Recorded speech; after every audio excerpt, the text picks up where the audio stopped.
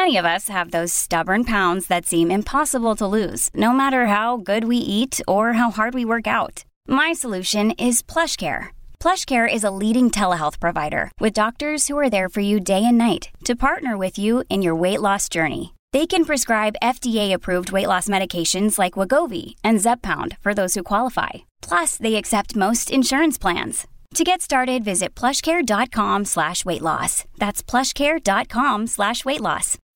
When you need mealtime inspiration, it's worth shopping Kroger, where you'll find over 30,000 mouth-watering choices that excite your inner foodie. And no matter what tasty choice you make, you'll enjoy our everyday low prices, plus extra ways to save, like digital coupons worth over $600 each week. You can also save up to $1 off per gallon at the pump with fuel points. More savings and more inspiring flavors make shopping Kroger worth it every time. Kroger, fresh for everyone. Fuel restrictions apply.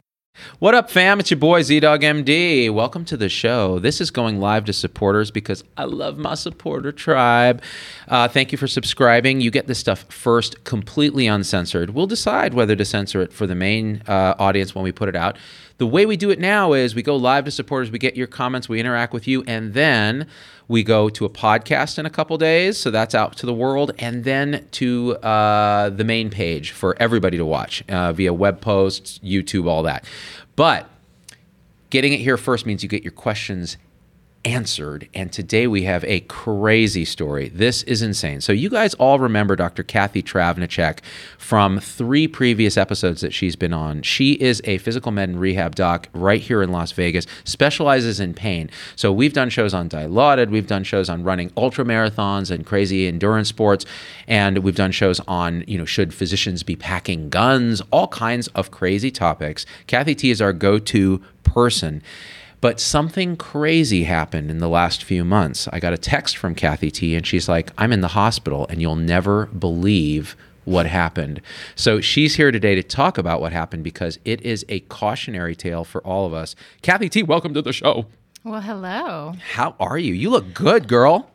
I'm fully recovered, 100% good, and I'm exercising again, and so. And the thing is, like, you almost died, and yet here you are. You just got back from Egypt. You're going to Toronto to speak. You're on the circuit talking about pain management and things like this. But the thing is, you almost died. And when I got that text from you, I remember just going, oh my gosh, what? It just started at the beginning. Like, what happened? And walk us through it because it is insane. It really is insane. And I would have never thought that it would happen.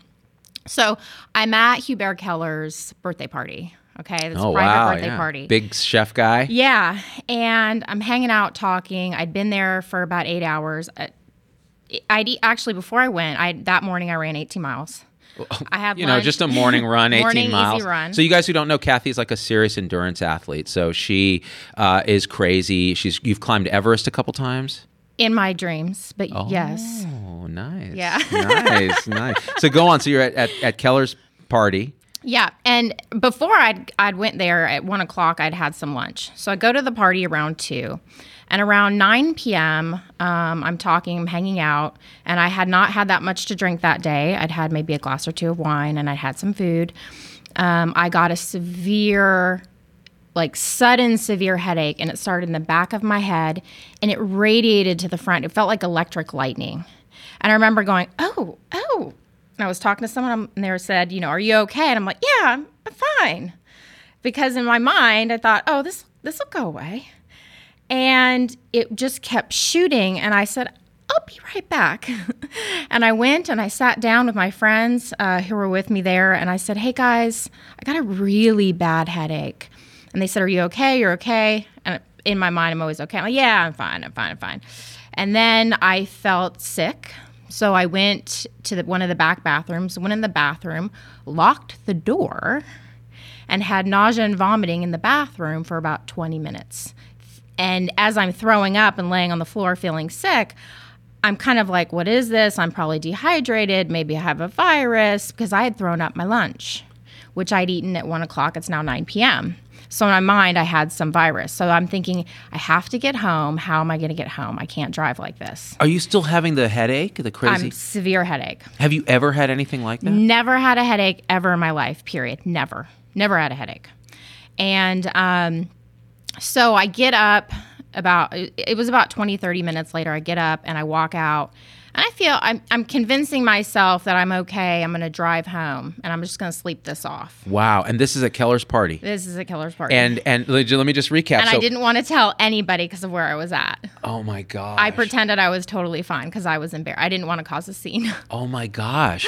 And now, this running 18 miles in the morning, that's not unusual for you. No. I run 18, 20 miles every Sunday. That's crazy. Thank you. And also awesome. Yeah. So at this point, you're embarrassed. You're like, I'm just going to get home, walk it off, sleep it off, all that. Yep. So I drive home. I didn't have any other symptoms. The drunk feeling went away. I didn't really feel drunk, but the severe headache was there. And I made sure not to drive interstates. I drove the side roads home, and I pulled over every mile or two to throw up. Oh, my God. And I would wait, and then I drove to the house, parked, and went upstairs, got in bed, and laid down, and thought, okay, good, I'm safe, I'm at home, I'll be fine. I'll be fine. I'll sleep a few hours, I'll go to work in the morning. This will be fine. And as the night went on, I got some sleep, but the nausea, vomiting resolved, and the headache got worse. Wow. And, as a pain management specialist, I'm going through how bad is the headache? How bad could this really be? What is this on the pain scale? Because, when I'm explaining to patients who, they come in, they circle their whole body, they write 20 plus. Right. And I'm like, okay, let's talk about what a 10 out of 10 is. You're getting mauled by a bear, you've been hit by a car, it's dragging you down the road. All these, ideas of what 10 out of 10 pain is. And when I thought about those, no, it's not really a 10. It's it's moderate pain. It's pretty bad, but I can get up. I walked around, I drove home, and I was thinking about the ultras. There are a few ultras that were very, very painful, and I'm like, it's definitely not that. And so I was trying to put it in context of my experiences of how bad the pain was. So I rationalized it wasn't that bad. It was going to be okay. And then we're really good at rationalizing as doctors, right? Yeah. And we're good at going into work when we're sick. We're good at sucking it up. Yeah. We're good at all those things. And nurses are even better at it. 100%. So I realized I needed to go to the ER in the morning when I stood up out of bed and everything went white and I had a severe headache and I fell back in bed. So I said, okay, that was bad. Now I can't function. So now I'm going to go to the ER. This is ER status now. But the pain in my mind, I thought, I can handle this. I kept telling myself, I'm tougher than this. I can handle this. It's not that bad. And you have a trained mind because you're running ultras and doing these extreme things that require mind over body. Yes. Yeah. Yes. You're working through a lot of pain or, it's a lot of mental tasking. Yeah. So I had called my neighbor who had incidentally had a ischemic stroke 6 months earlier, and I'd help him, with his dog and stuff. So he took my dog Yogi, and he drove me to the hospital. And I remember, it's Vegas in June, so it's very sunny, and I remember it being very bright, and I had my sunglasses on. But it's Vegas in June, and everybody has photophobia, right? So I didn't really recognize it as a symptom until I got into the hospital, because then it was kind of hard to see things. So the first hospital I went to, no names, please. No names. Yeah. No names. Perfect. There was nobody in the waiting room. I got right in, triage right away. And I'm at this point, so sorry, I forgot to mention, when I was at my house, I was taking my vitals.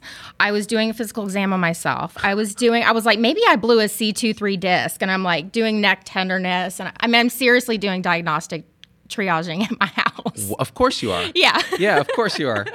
I would do the same thing. I've done that. Yeah, meningeal signs, the whole thing. And I had nuchal rigidity at this point. I couldn't move my head because I got a severe headache. Wow. So I'm sitting in the chair and I'm looking up at the PA like this because I can't look up. My eyes are going up. And so I explained to her the story. I said, yes, I have a severe headache.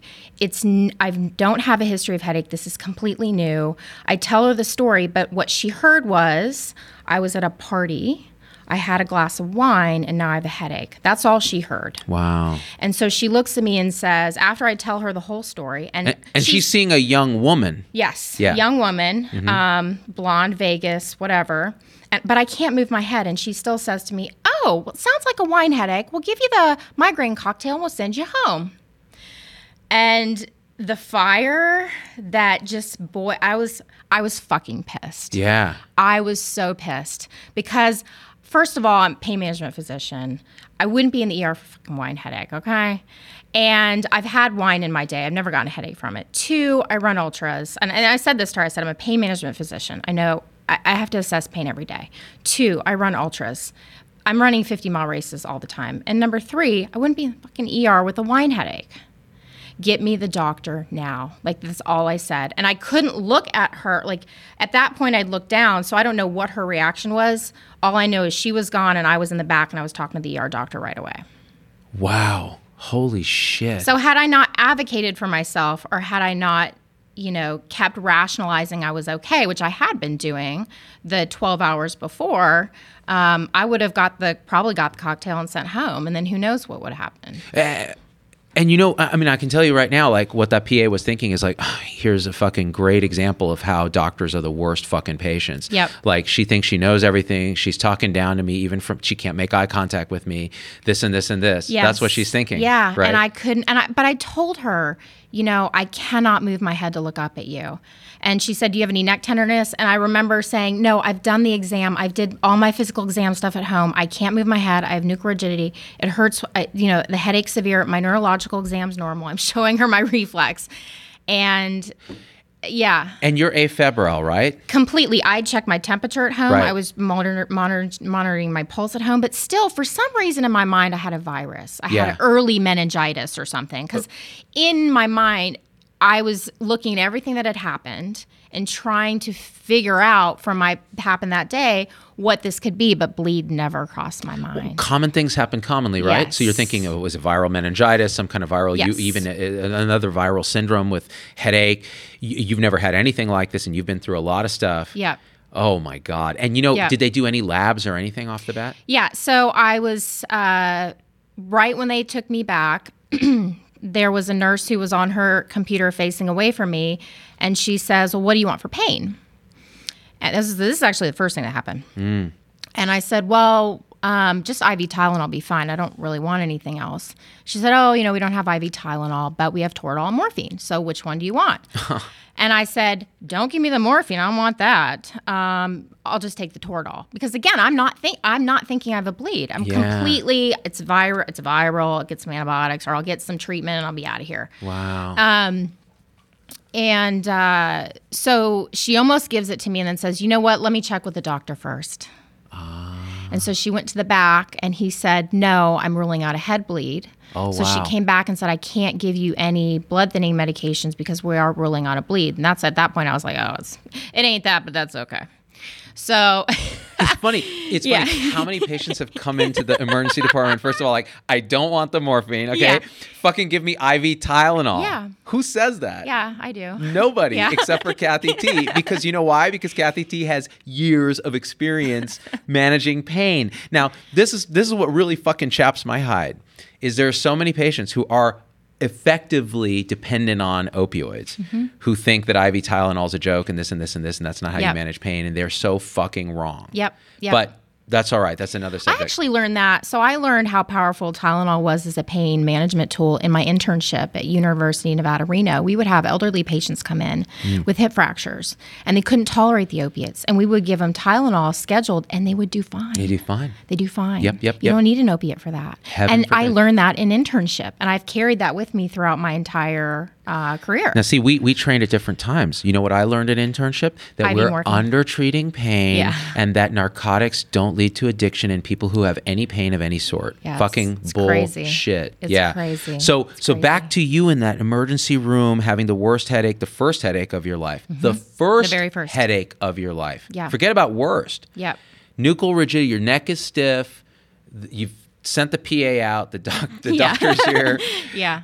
And sometimes the doctor's worse than, anybody else. He was fantastic. That's awesome. The ER doctor is fantastic. He took me seriously, and he said, the first thing he said was, I don't think you have meningitis. I've seen a lot of meningitis cases even early.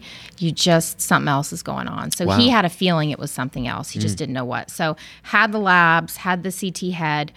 And the whole time I'm there, I'm just observing the ER, watching patients, trying to just distract myself. And I refused any pain medication while I was there. I was like, I don't need it. I can tolerate this. Because the headache would pulsate, and then it would crescendo and like spike, and then it would descendo. Wow. And so I was just paying attention to the headache and my heart rate and just the physiological mechanisms that were happening. And then they called my name and they brought me back and they give me a gown. They said, you need to put this on. They started putting EKG leads on. We need to hook you up. We need to monitor you. And I said, oh shit. Oh, wow. Then I got scared. Yeah. Then I got scared and I went blank and I thought, when I went blank, I couldn't think of what it could be. You're panicked, you're scared, you're vulnerable. You turn into a 100% patient. There's no doctor there. Like, I'm not being a doctor now. Now I'm just a vulnerable patient. And I got in bed and the doctor came in with a nurse and they both grabbed my hand and I'm thinking, I have cancer. Like, I was just like, I didn't, when they come in and do that. That's where your mind jumped. That's where my mind cancer. jumped, because I'm just scared. So there's no rational thought. You're just scared. And so he said, I can't believe I'm saying this to you, but you have a subarachnoid hemorrhage and it's not that small. We need to transfer you to the Level 1 Trauma Center here in town. You're probably going to need a neurosurgical procedure. Wow. And I just started bawling. Oh my God. And that's when I lost it. And that's when I texted you because I knew where I was going. I'm like, you need to come see me in the hospital. Yeah. And then my parents and then, other people that I'm close with, made sure my dog was okay, and then texted the guy who dropped me off who had a stroke. I had told him, just get some antibiotics or I'll get some fluids or something. I'll be fine. You'll come pick me up in an hour. And I texted him, I'm like, I actually had a stroke. Holy crap. And so then I got real, I had a stroke. And I'm in my 30s and I had a stroke. That it's unbelievable. When I Yeah. got the text from you, my jaw had dropped, right? And Yeah. immediately I talked to my wife who actually does a lot of neuroradiology at nights and was, I think we ended up looking at your films. Yeah. And but that's we're cutting ahead. And you're the hospital you were transferring to was the right answer. So Yes. everything was being done correctly. Correct. And oh my gosh, man. And you're kind of alone in Vegas, right? Or do you have No, I'm alone. And Yeah. my parents are in Mississippi. And then my boyfriend is in LA. I have friends all over the country. Yeah. And I do have friends here. But in terms of direct family, nobody's here. There's nobody here. And so I was just telling people to come travel in. And then everybody that I knew who was a neurosurgeon, I'd call, and I couldn't text very well because the screen of the light was causing. I was having that photosensitivity. even that much light? Yeah, and then when I was crying uncontrollably, I couldn't call people. I had to wait for that to go away before I could make a phone call. I love how it's like that was a condition that I suffered from for a minute where I was crying uncontrollably. Yeah. I needed to wait for that to resolve. Yeah, that resolved, and then I made the phone call. And then you made the phone call. Oh man, I'm just glad you're alive to laugh about it now and to talk about it and to spread the word. So at this point, you probably got. So tell me, keep going with the story because this is something everybody needs to hear. Because first of all, young people get strokes. Second of all, we deny women's symptoms all the time. It's a wine headache. Come on, fucking come on. Next. Okay, how do we manage this now, and how did it happen? Everybody's got the questions. We're all on the edge of our seats. Right. Tell us the story. Okay.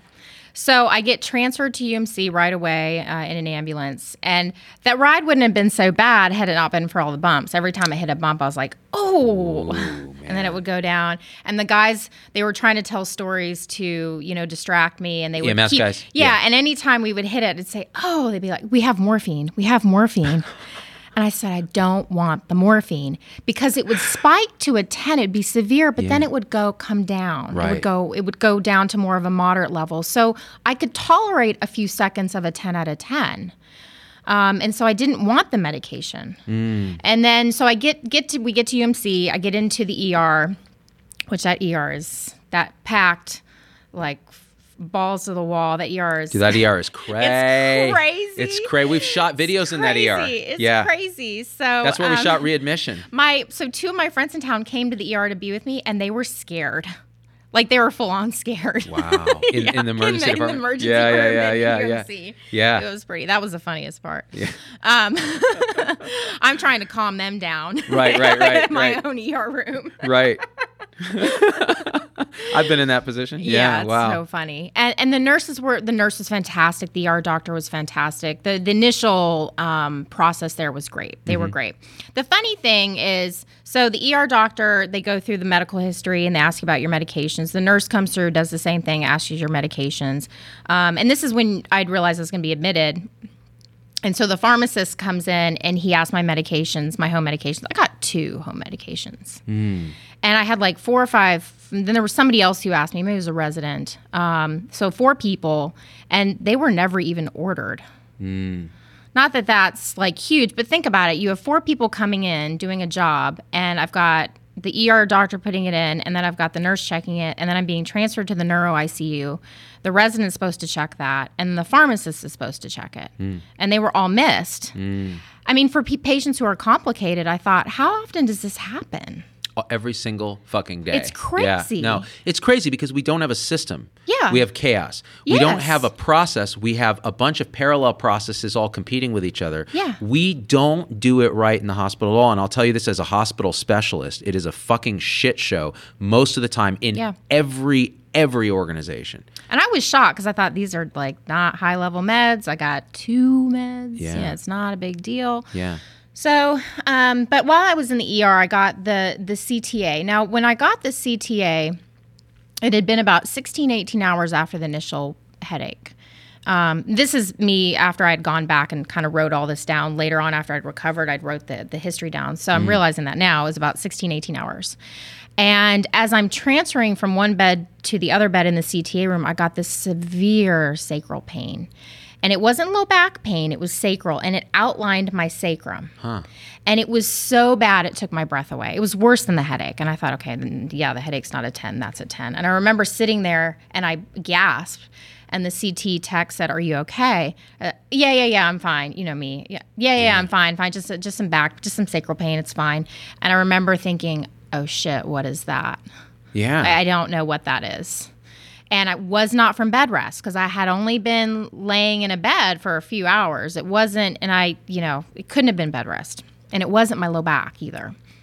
So get the CTA. And CT angiograms, so they're outlining the vessels in your brain. Yes. And boy, is it weird getting that contrast. Tell me about that, because a lot of people say this, but no one tells the patient.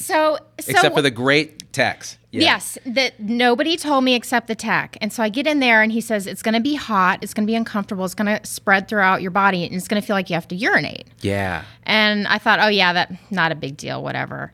It's really uncomfortable. And it started in my arm, and when you put in the contrast, and it went up, and then it spread into my head and my face to where my mouth felt hot. And I opened my mouth because I was like, I'm going to breathe fire. Like, get the heat out because it felt so hot. And then it went down my body. It felt like I had to urinate. And then it was over. But I thought, I don't want to do that again. That's not fun. How interesting. You never hear that. It didn't like that. And so and I was just trying to ask people, when you start asking people very detailed questions that are physics really questions, like, why do I feel hot? Oh, it's the ion movements. Nobody has a fucking clue, right? Yeah. And I was like, at that point I was like, good enough for me. I was so tired and just kind of burnt out. It's fine. So that was pretty funny. That's pretty good. So I get up into the neuro ICU, and this is when I realized I missed the days of paper charts. Tell me why. This is interesting.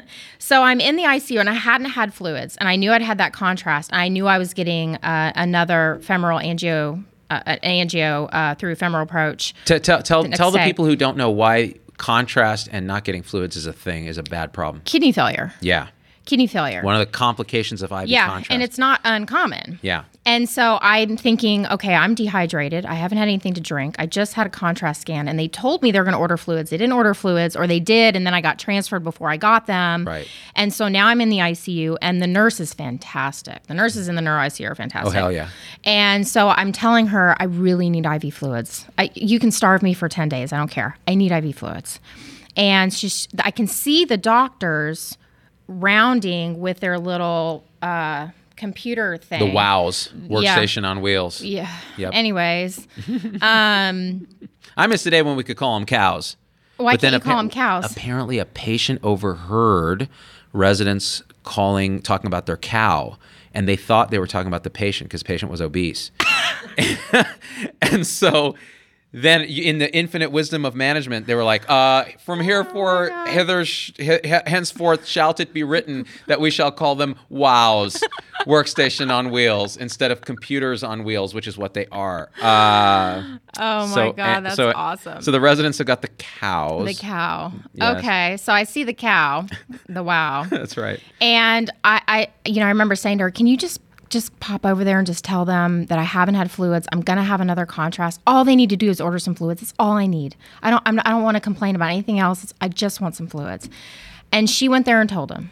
And then she went there and told him. This is over a few hours. I didn't get the fluid order.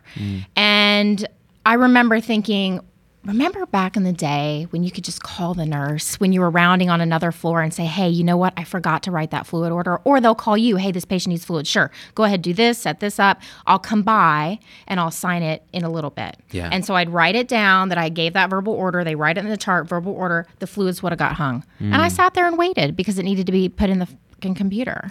You know what? Fuck the computer. Yeah, exactly. And the thing is now we've trained our staff so much to be dependent on the computer that when it fails, it's downtime orders and everyone panics, man. Yep. But I'll tell you, when I worked at Stanford and we had Epic, then I would cross the bay because we would rotate to Washington Hospital and Fremont Community Hospital. There was nothing. It was paper charts to start with and just read-only version of Epic. Yep. Oh my God, it was great. Yeah. And you know what? We were 100% more collegial. Yes. We had a doctor's lounge. The nurses and us were all friends. We would talk to each other. It was fucking great. Yes. And people now are relying too much on the computer. And I realized that during my stay in the ICU because I had... there was an ICU attending. I think I only saw him once, and he didn't really do anything. It was really neurology would come in, and then I had neurosurgery. And then because UMC has this continuity of care, the internal medicine doctor that I was going to be transferred to on the floor eventually would come in and see me. So I would have 4 doctors, and I would have a few different residents who rarely identified themselves or what service they were on.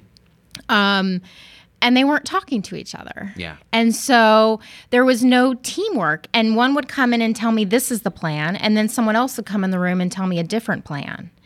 And at one point I thought, thank God I'm alert and oriented because I'm going to make my own plan. So I talked to the neurosurgeon and then I talked to a bunch of my neurosurgery friends and they all had the same plan. They were all on the same page. And I said, this is what we're going to do.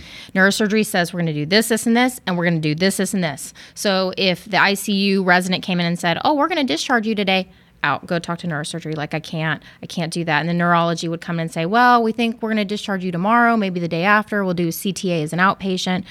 And I just said, look, I can't. There's so many different opinions here. Please talk to neurosurgery. Please. We're just going to do what neurosurgery says because they are taking this very seriously because you can miss an aneurysm on the first angio. Yeah, go ahead. No. So I want to ask you this because what did the angio show? Because I think people are asking like, wait, so what was it? Was it an aneurysm? What was it? So my CTA was negative. And when the resident came in the room, his response was, your CTA is negative, and that's kind of weird. That's how that was relayed to me. So you had a bleed on your standard CT non-con. Is that what they saw? Yeah, so they saw a subarachnoid hemorrhage on the CT. The CTA was negative. So they didn't see anything bleeding from a vessel, right? No aneurysm, right? And so then they said, okay, we need to do an angiofemoral approach the next day. So I was scheduled with interventional radiology. I went in Monday morning at 9 a.m. I got that at Tuesday morning, 9 a.m. Got it. And it was negative. At that time, so my baseline heart rate, this is another thing. My baseline heart rate is in the 40s, and my blood pressure baseline is 90/60 consistently. Right, because you're an athlete. Right. An endurance athlete. Yeah. So my initial hospitalization, when I was first hospitalized, my blood pressure was like 120s over 80. So my heart rate was like 60, 70. So it's a little bit higher. High for you, yeah. Yeah, high for me. And so when I went to have my first angio, they were able to give me a little bit of Versed to relax me for the angio. So I remember being relaxed, and they have to walk you through it. And then you have to, either the tech or the radiologist says to hold your breath. So you hold your breath, they shoot the contrast, and then take pictures. And you can feel the contrast in each blood vessel of your brain. It's Crazy. fascinating. It's fascinating. And you're also kind of doped out a little on Versed while this yeah. is So going. the first angio, I was a little relaxed. Yes. But I was awake and aware, and I could feel it, but I was okay with it. The second angio, all my vitals had gone back to normal. So my baseline heart rate was it was 43, I think, when I went down there, and 90/60, and nobody wanted to give me any sedation. So they were really afraid. They're treating the numbers. So they don't, in the hospital, everyone's so used to treating sick patients, they don't know how to treat healthy patients. And so Definitely true. Yeah. And they didn't want to give me any sedation. And I said, I'm about to have this angio with no sedation. Let's do this. I don't have a choice. Let's do it. Yeah. And it wasn't painful. You don't really need an opiate for this procedure. Yeah. If I were to tell physicians, even patients, you don't need fentanyl. You don't need opiate. You need the Versed. Right. I had significant anxiety because I Yeah. could kind of feel that coil, and I was like, ooh, ooh. Ooh, ooh. Wow. Yeah. And then it's just everything's more intense. The contrast is more intense when they're like, hold your breath. And I just thought, whoa. Man. Yeah, it was way more intense. But you could, whatever. I got through it. Yeah, but you're you. Yeah. I mean, a regular patient would need Versed for that procedure. Yeah. 100%. Yeah. It was negative. Wow. So the response I got from the neurologist is that we don't know why you bled. We don't know what this is. What did he say? The chance of this happening to you is like getting hit by lightning. The chance of it ever happening again is probably getting hit by lightning twice. So live your life, go do your thing. But I still didn't have what a diagnosis was. I'm like, well, how can you say that if you don't know what it is? You had a subarachnoid bleed without a source. Yeah, that they without could an find. aneurysm. Without an aneurysm. So Right. when you look at stroke, 87% are ischemic and the other 13% are subarachnoid hemorrhage. And then when you just take the subarachnoid hemorrhage, 80-something%, maybe 85% is aneurysm bleed, or trauma, ruptured aneurysm. And then the other 10% is non-aneurysm subarachnoid hemorrhage, and that's what I had. And so the working diagnosis is perimesencephalic subarachnoid hemorrhage. Say that 5 times fast. Perimesencephalic subarachnoid hemorrhage. And that's Yes. what my wife called it when she saw your stuff. Yes, She was it's like, exactly oh, what yes, it was. we see this. And I was like, Yes. huh? Yeah, Because as I'd a never heard of hospitalist, it. I'm like, ¿cómo? I'd Right. never heard of it. It was the first time I'd ever heard of it. Right. And so the neurosurgeon was the one who came in and said, you had a perimesencephalic subarachnoid hemorrhage. We don't know why people have this. It could be an arterial venous bleed. It's thought to be more to have a venous source, but we don't know. But patients do very well. There's no long-term risk. You can go back to living your life doing your thing. So there's no limitations. So it was like whatsoever. an anomaly that happened. Yes. And you're not doing lines of coke Nope. and smoking crack and Nope. doing meth. Now, by the way, I was not tested for that. So let's talk about that. Let's talk about that. Oh, Kathy T is a local doctor in town. We'll give her a pass, treat her as a VIP. So it's funny, you got all the negative effects of being a physician patient. Unfortunately, yes. Being a woman, being blonde, living in Vegas. Yeah. Yeah. I mean, and it varied by provider in terms of the judgment or the treatment that I got. So, probably that first PA, I was just some little white blonde girl in Vegas who was drunk and just needed a cocktail. Right. And a migraine cocktail, not a real cocktail. One of the few times white people get treated worse. yeah, for sure. White, what is it? White bias or White whatever. bias, Yeah. right. And then the other times, I think I was treated differently because I was a physician. Right. But physicians have substance use disorders, and cocaine and methamphetamines in Nevada are coming back as the #1 abused substances, even more than heroin.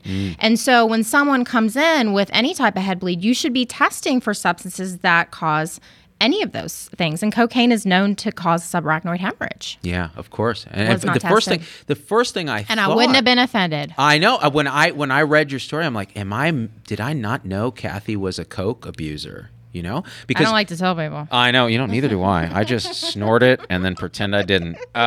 But no, I mean, you have to treat your patients as if you would treat any other patient. And that's a problem with the VIP syndrome. That's a problem with physicians.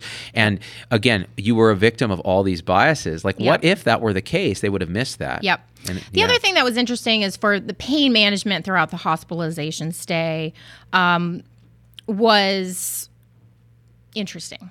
So when people push opiates more than I was surprised, to be honest. So they would ask what my pain score was, and I would say, look, let's say it's a moderate pain. I'll give it a 5. I think I gave it like a 5, 6 at baseline. And then it would, again, crescendo to a 10, and then it would come back down. But it would be there for, a few seconds and come down. And I kept telling myself, you know what, I can tolerate this. But at night, it got pretty bad.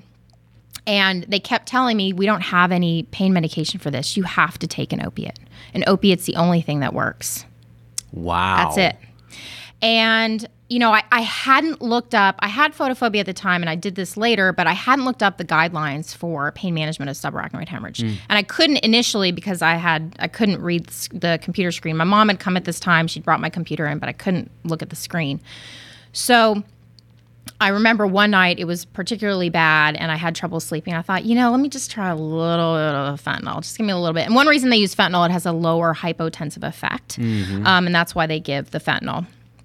And so I got a dose of it. I remember sitting there sometime later just feeling sedated and tired, but the pain was still there. It didn't do anything. And I just thought, this stuff doesn't work. And when you have opiates in a situation where you need to monitor for neurological compromise, it's not really the best medication to use. So I told the nurse the next morning, I said, take it off my med list. I don't want it on my med list. I'm not going to take it. It didn't work. It sedated me and it could alter my neurological exam. And I don't want another $100,000 workup for a stroke I didn't have. Wow. Holy shit, man. Yeah. It's so rare in these interviews where I'm just sitting here like this the whole time.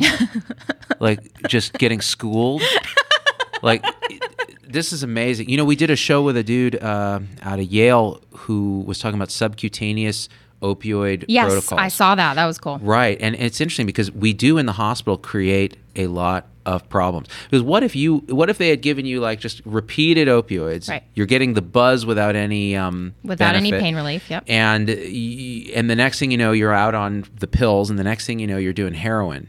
Yep. And Yep. Yep. And nobody did, that's the other thing, nobody did any type of opiate risk assessment or addiction assessment. So nobody asked me if I had a history of addiction to any substance or if I had abused any substance in the past. No one had asked if I had a family history of addiction. Now, sure, you walk in and they'll say, what's your family history?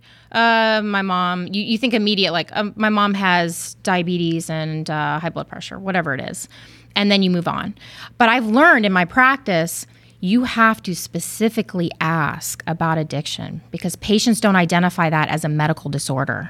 They will not tell you. So you have to ask, have you ever used a substance? And I don't use legality as a you don't judge say point. An illegal substance, right? Legal, illegal doesn't matter. Yeah. Doesn't matter. I mean, people are addicted to food. Look at the obesity epidemic. Sugar's legal. People are addicted to it. So legality has nothing to do with addiction. So I would specifically ask, do you have a personal history of addiction? Do you have a personal history of using substances that alter your mind that, you have a problem with? Do you have a family history of any addiction to anything? I mean, I just opened the floodgates. Gambling, food, nicotine, alcohol. And they'll tell you. But if you don't specifically ask, I've never had a patient just tell me their father was an alcoholic and their family medical history unless I asked specifically. Right. And that never happened in my stay. And when you look at all the opiate risk tools for who's at risk for addiction, nobody asked me any of those specific questions. So they would never know. So the question is, to me, was why you're encouraging opiates for what I later found out when I Googled. I literally did a Google search and then did a PubMed search on what the guidelines were for pain management and subarachnoid hemorrhage. There are none because nothing works. Oh, wow. Yeah. Opiates don't work. They don't work. Yeah. And, and I would read some of these websites, opiates are the only pain reliever, give fentanyl, but there would be no citation for where they got that data from. It was just like, you should do this, but I couldn't find the literature supporting it. Right. Because there's none. Kathy, it's crazy because when this all happened, I think a couple weeks had gone by, you'd been discharged, you were doing okay, the crisis was over, the acute crisis. And I think I'd had my MRI. I had to have a repeat MRI to make sure when the blood was gone that there wasn't a tumor. Right. So how did that go? Fine. Normal. Good. Normal. And I remember you reached out and you're like, there was a lot of shit that went fucking crazy that your audience needs to know about. Yeah. And I said, yeah, it sounds like it. And then you sent a typed thing because you were like, I need to type this out before I forget. It took me a few days and I had to think and go back and And I still have it. Yeah. And it is 90% more detailed and more angry. Yeah. Because I think you were truly traumatized by this experience at the time. At the time I was. Now I'm still just mad about the wine headache. Like that really pisses me off still. That's the main thing. Because it affected my entire stay because I was worried I was going to be judged. Because I'd been judged in my first encounter. So every time someone came in the room, I made sure that I really tried to make it a point not to be judged. So I knew about asshole doctors as patients. I wasn't going to be an asshole. I was tried to be nice. I also knew that people, I just really tried to make it easy because I was so afraid of being judged because I had been judged, and it could have cost me. Could cost other patients. So when you look at young patients who present with stroke, and classically for my type of stroke, it's severe worst headache of your life, nausea, vomiting. You can get meningeal signs, and you can get photophobia, but mostly it's severe headache, nausea, vomiting. And that's all it is. And that's all it is. That could be mixed up with a lot of things. Exactly. And so when I went and looked at some of the numbers in terms of stroke, the rates for ischemic stroke are increasing in patients ages 30 to 40 because of obesity and diabetes and hypertension. But in my non-aneurysm type stroke, where we don't know the risk factors, there aren't really any risk factors. It's just a random event. Those types of strokes are not increasing. I see. And so when a young patient comes in, it's not. You still have stroke is still in your differential diagnosis. You still have to assess for it. You have to think about it. It's got to be on that list because ischemic stroke is going up in the population. Yeah. And you will see young patients with stroke. And there was an article I was reading in New York Times where they quoted an article, a study that showed that 1 in 7 patients that are younger that present with stroke are misdiagnosed. I think I saw that article, and we actually did a show on a UCLA study about young people with stroke, and then we made a video, Can't Feel My Face, parody of the weekends, trying to recognize the FAST acronym. And now it's even BFAST, right? Balance, and I forget what the E is now. I think they always add acronyms. Well, someone will have to school me on this. But the bottom line is it's a real thing in young people. And I don't know if I ever told you the story. This is nothing like what you went through, and yet a parallel track where it was minor, but could have been the end of my life. Yeah. And it was simply, I'm sitting there with Josh Point0, we're running Turntable, it's like 3-4 years ago, and I'm typing on the computer, and this is again, what's it like when a physician becomes a patient, right? And there's a shame component, because what you said about how you were judged for the wine headache, let's not minimize that. Yeah. It tainted the entire stay for you because you're now, there's a component of shame or judgment. We all as humans feel that. And think about our poor patients who come in and maybe they're addicted to crack cocaine. Yeah, they get judged all the time. They get judged all the time. Yeah, it's not a disease. They're crazy. Get That's them out. right. And in the beginning, and it you don't think that taints their stay, right? 100%. We're biased on every level for everything against physicians because of the VIP syndrome.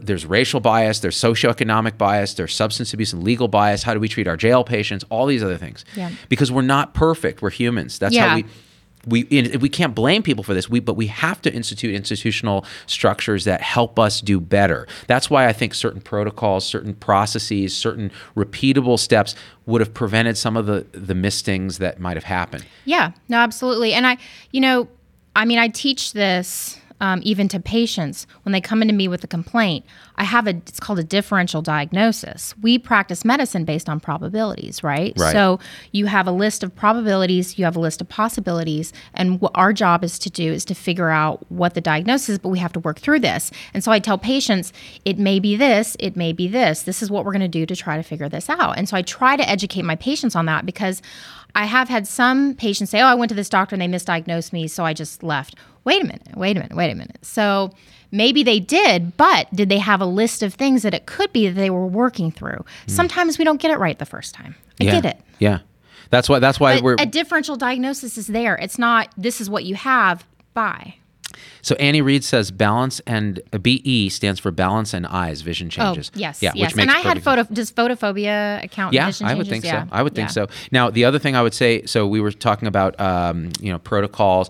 I'll say to the defense of UMC Hospital, they're probably the best hospital in town. Yeah. And, And I've seen the same thing. I still had good care by most right, of it, right. yeah. But the thing is, what happened to you happens at the best academic medical centers around the country. Yeah. And it's this discohesion, competing processes.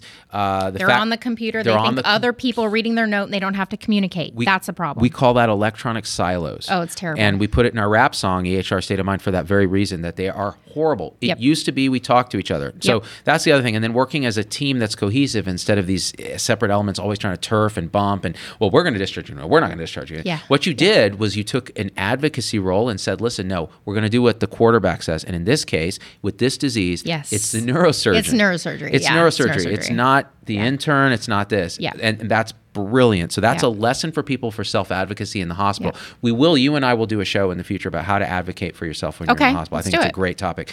And that'll be out for the muggles, right? Okay. Now, getting back to what happened to me, because this is all about me, Kathy. Like, yes, you almost died. Yes, you're a superhero athlete. Yes, you're an amazing pain doc and a tremendous teacher, and I'm humbled in your presence, honestly. It's like, it's amazing to sit here and listen to you. But hear about me. So let's do it. I'm sitting here, I'm typing on the computer, and I suddenly have a visual defect. So I cannot see the words on the page. And I'm looking at it. And now at this point, I'm 39 or 40. Yeah, your first thought's probably, how much coffee did I have today? That's what I would have thought. I'm like rubbing my eyes. Yeah. And I'm sitting with Josh, and we're both working on trying to get turntable off the ground. And it's, 110 degrees outside. It's maybe my first or second Vegas summer. Maybe my first Vegas summer, right? I'm coming from the Bay Area. And I'm like, man, this is weird. And then finally I'm like, Josh, is my computer screwed up? I slide it over. He's like, no, it's fine. He reads it to me. I'm like, I can't read a single word on this. It's all rubbish. And then things started getting weirder. So all my peripheral vision started to get kind of hazy, and I started seeing the words kind of moving and getting this feeling of disengagement, like something's not right, like the tunnel is closing, and I've never felt this in my life. I'm like, holy shit, no headache, no nothing. So at this point, I turn to Josh and I go, Josh Poinot, like, I don't want to frighten you. I'm a 40-year-old man. And at this point, I didn't realize that I had this clotting predisposition, that I'd done 23andMe and found out I have factor V Leiden, heterozygous, and prothrombin 202A heterozygous. So if I'd known that, I would have gone to the ER right away. When you're done with this story, I want to ask you a question about 23andMe. Oh, totally. That's a good conversation. So at this point, I'm just a youngish guy who has no family history of anything. I'm a physician, and I'm going through the differential in my head. My head is foggy. Right. So you don't get the full differential because you're not 100%. I did the same thing. You're not 100%? Yeah. Isn't it weird? And you're sitting there going, okay, I hope I'm not missing anything, because, even at my best, I'm pretty developmentally delayed. Yeah. And now I'm really at a disadvantage, right? And I'm with a guy who's 23 who knows nothing about medicine, right? Yeah. So in a strange town with no support except for, the family's off somewhere. So I start going, okay, Josh, I need you to Google for me in a doctor way. So I need you to Google visual field disturbance, no headache. And he does that. And he comes up with some images, and I can now see only out of the corner of my vision. My macular vision is bad. Wow. So I look out of the corner, and it shows exactly what I'm starting to see, which is a fortification spectra, which is a scintillating sort of thing like this with distortion all around it. And it's in both eyes. I close my eyes, I see it in both eyes. When I close my eyes, I still see it. Wow. And at this point, I'm like, this sounds like a migraine aura, but I have no headache and I've never had migraines. And I go, okay, listen, Josh, this is the thing. I'm going to self-diagnose myself right now with a new onset migraine aura without headache. So did you go to the ER and get a migraine cocktail? So, Fioricet, little Dilala, right. No, I told him, I said, if I stop being able to speak, if I look weak, if I'm not able to stand, if there's anything else wrong with me, you are responsible for calling 911. Yep. And he goes, you could see his kid, he's 23. His eyes get really big. Yeah. And he's like, this doctor is telling me that there's a chance that he's going to have to call 911. And so now suddenly all eyes are on me, right? Yeah. And I'm like, just give me a few minutes. I'm going to sit here, give me a water. And I'm watching it happen. I'm like, oh, this is like I remember from the textbook. And then it evolves out and I start to get better. And then a little mild headache, right, frontotemporal. Yeah. And the whole thing lasted about an hour and it was done. Wow. And I tell you, if I were a muggle, I would have gone to the ER and it would have been the right answer. Yeah, exactly. Right? Now, in retrospect, it was. I've had them since then, maybe 2-3 times. Yeah. And it has to do probably with, I talked to a neurology buddy at UCSF. High heat, low humidity environments for the first time often can trigger that in some patients, migraines with visual symptoms. And so for me, that's probably what it was. So is that why you're moving? That's why I'm moving. Yeah. I know you know what though, Kathy T? What? We're going to still have you on the show all the time. Because I'm still going to be back in Vegas quite a bit. And we're keeping the studio. Yeah, the studio is amazing. Yeah. And so don't you fret, Kathy T. Vegas is still near and dear to my heart. But yeah, so the bottom line is we need to be better patients. Yeah. But see, the thing is, if you hadn't advocated as a physician, things could have gotten ugly. And you might have gotten a test that wasn't necessary that then led to iatrogenic complications that then led to real problems. Yeah. So it's scary. It really is. It really is scary. And the, after I was, when I was, the last thing that happened, or there are 2 more things that happened in terms of medications. So when I was on the step down unit, that sacral pain got worse. Yeah, tell me about that sacral pain. Yeah, we never followed up on that. Yeah, so the headache started getting better, and the sacral pain got worse, and it would come very randomly. And at one point, I got up in the morning and I wasn't allowed to exercise for about a month or 2. So I was doing like leg swings, range of motion exercises, and I'm standing there and I go to walk around the unit, and I thank God I was right by my bed. It came on and it was so severe. I had to get in bed. I almost fell down because the pain was so bad. And I thought, okay, I got to ask about this again. So I called a neurosurgery friend because I was like, I'm not asking I can't, neurology. I'd ask neurology. I don't know what that is. Yeah. I don't know what it is. Yeah. The internal medicine, ask neurology. It's just punt. They just would punt it to somebody else and then it would get punted again. So my neurosurgery friend said, oh, I know exactly what that is. He said, probably what happened is the blood products have descended to the lower thecal sac, and that's why it's pulsating. It's just causing pain down there. So that will resolve. Holy and I thought, fucking shit. So I was pissed. Why didn't I think of that?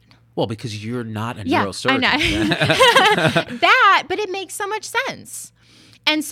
And it pulsated like my headache had pulsated. Because blood vessels that are beating are squeezing the blood products. Yes. Holy crap. Yes. It was just very bizarre that it perfectly outlined my sacrum. It was the bizarrest thing ever. Is that the way the thecal sac is just shaped? I don't even know. I don't know the anatomy anymore. So it comes around the spinal cord and then it ends around, I think, like S1, S2 in that lower thecal area. So that lower sacral area. And so I think just because I had a little bit down there, it was pooling there. Yeah. And that's why it just affected the sacral roots and the sacral area. Some of that pain may even be referred. I mean, you never know, right? Whether it was crazy. Kind of deep pain. Yeah. And nothing really helped. So at that point, I thought, you know what? I need something for this because this is bad. But again, I didn't want opiate. Yeah. By this time, my photophobia had gone away. Right. So now I'm on doing my PubMed searches on pain management for, meningeal pain. And I look up gabapentin because I'm like, gabapentin would be great for this. Yeah. And the internal medicine doctor didn't want to write me any medications until he cleared it with neurology. Okay. Because he didn't feel comfortable. Totally respectable. I get it. Yeah. I get it. So I said, okay, I'm going to bill a level 4 pain management consult. I'm going to do my own pain management. So I go through.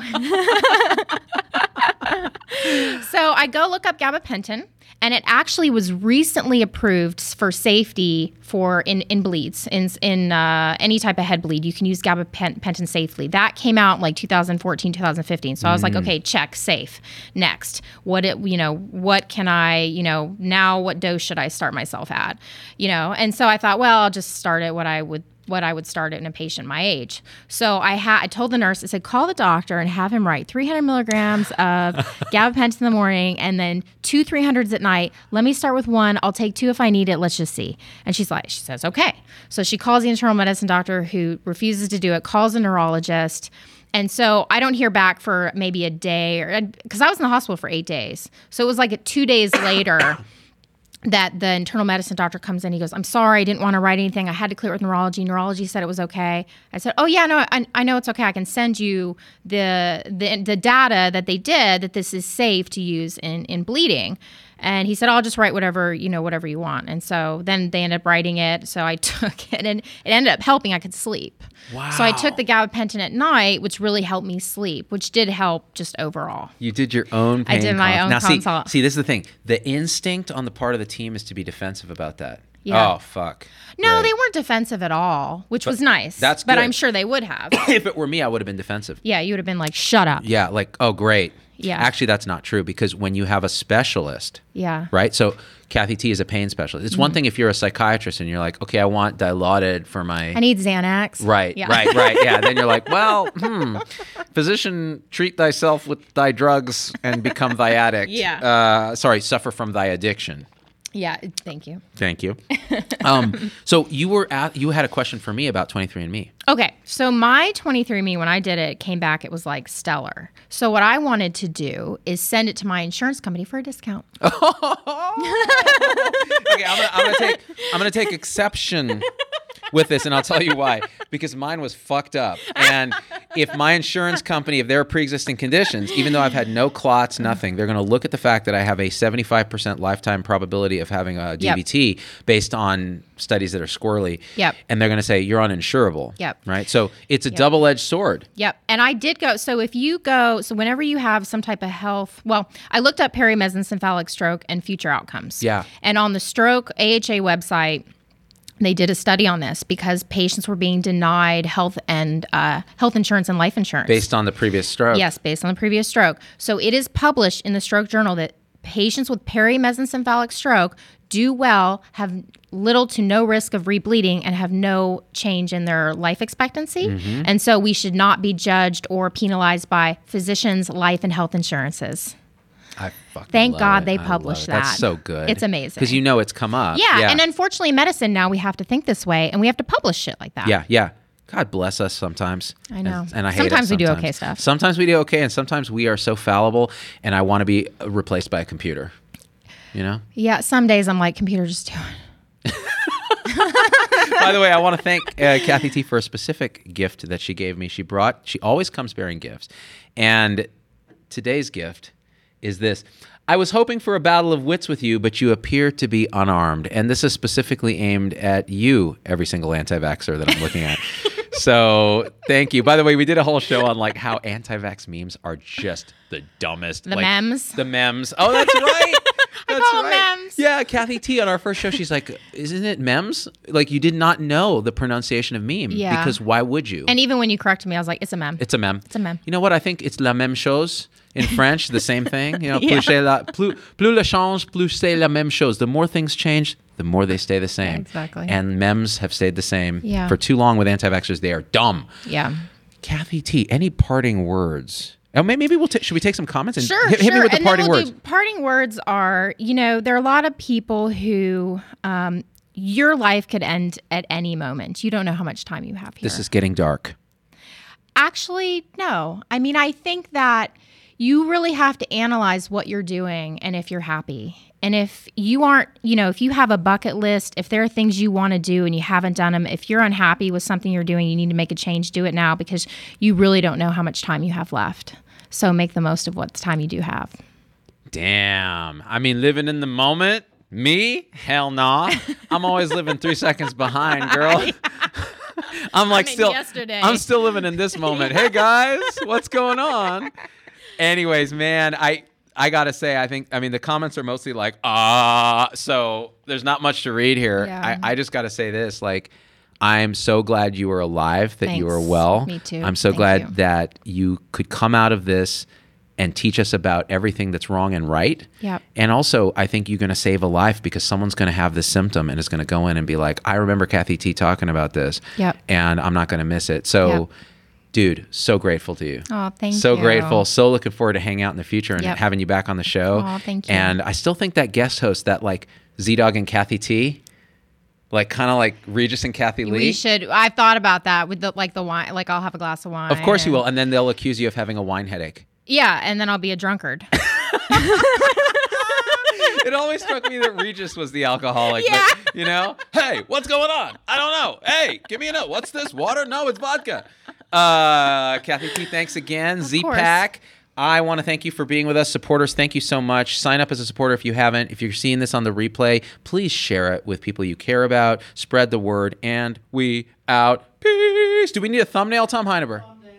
Thumbnail. Okay, we look over here, Kathy T, and we make a face, like the thumbnail face, like duck face. Both of us duck face. Wait, am I looking here? No, at that little camera up there. Yeah. Okay. Right in the lens, and you make a little duck face. Hey, it's Dr. Z. Thanks for getting through the whole episode. That's a huge accomplishment. And so at this point, I just got to ask you for a few favors, because it just helps us so much if you leave a review on your favorite podcast platform and subscribe. It just really helps the algorithms to get this message out to others. The second thing is email me, hello@zdogmd.com. I get all these emails personally. I can't respond to them all, but I need to hear your voice, because especially on podcast, we don't have a comment section. And I want to hear how this episode affected you, what you'd like to hear in the future, what you think we got wrong, what we think we got right, anything, or just say hi. So that's really powerful. And the third thing is, financially, it helps us a lot to support the show in any way you can. And if you go to zdogmd.com/supporters, you can join our supporter tribe on your favorite platform, YouTube, Facebook, Instagram, wherever. What that will get you on those platforms is live shows with me that are exclusive for supporters, and access to our Zoom meetings where we talk about awakening realization and we share with each other our own experience. It's a powerful group effect. It's a community, really. And we support and love each other and share, again, through our own experience, how we're waking up. So, and that ripples out into systems, into transforming healthcare and education and government. So it really starts with us. So join us there if you can. Again, zdogmd.com/supporters. And I'm so grateful to have you with us.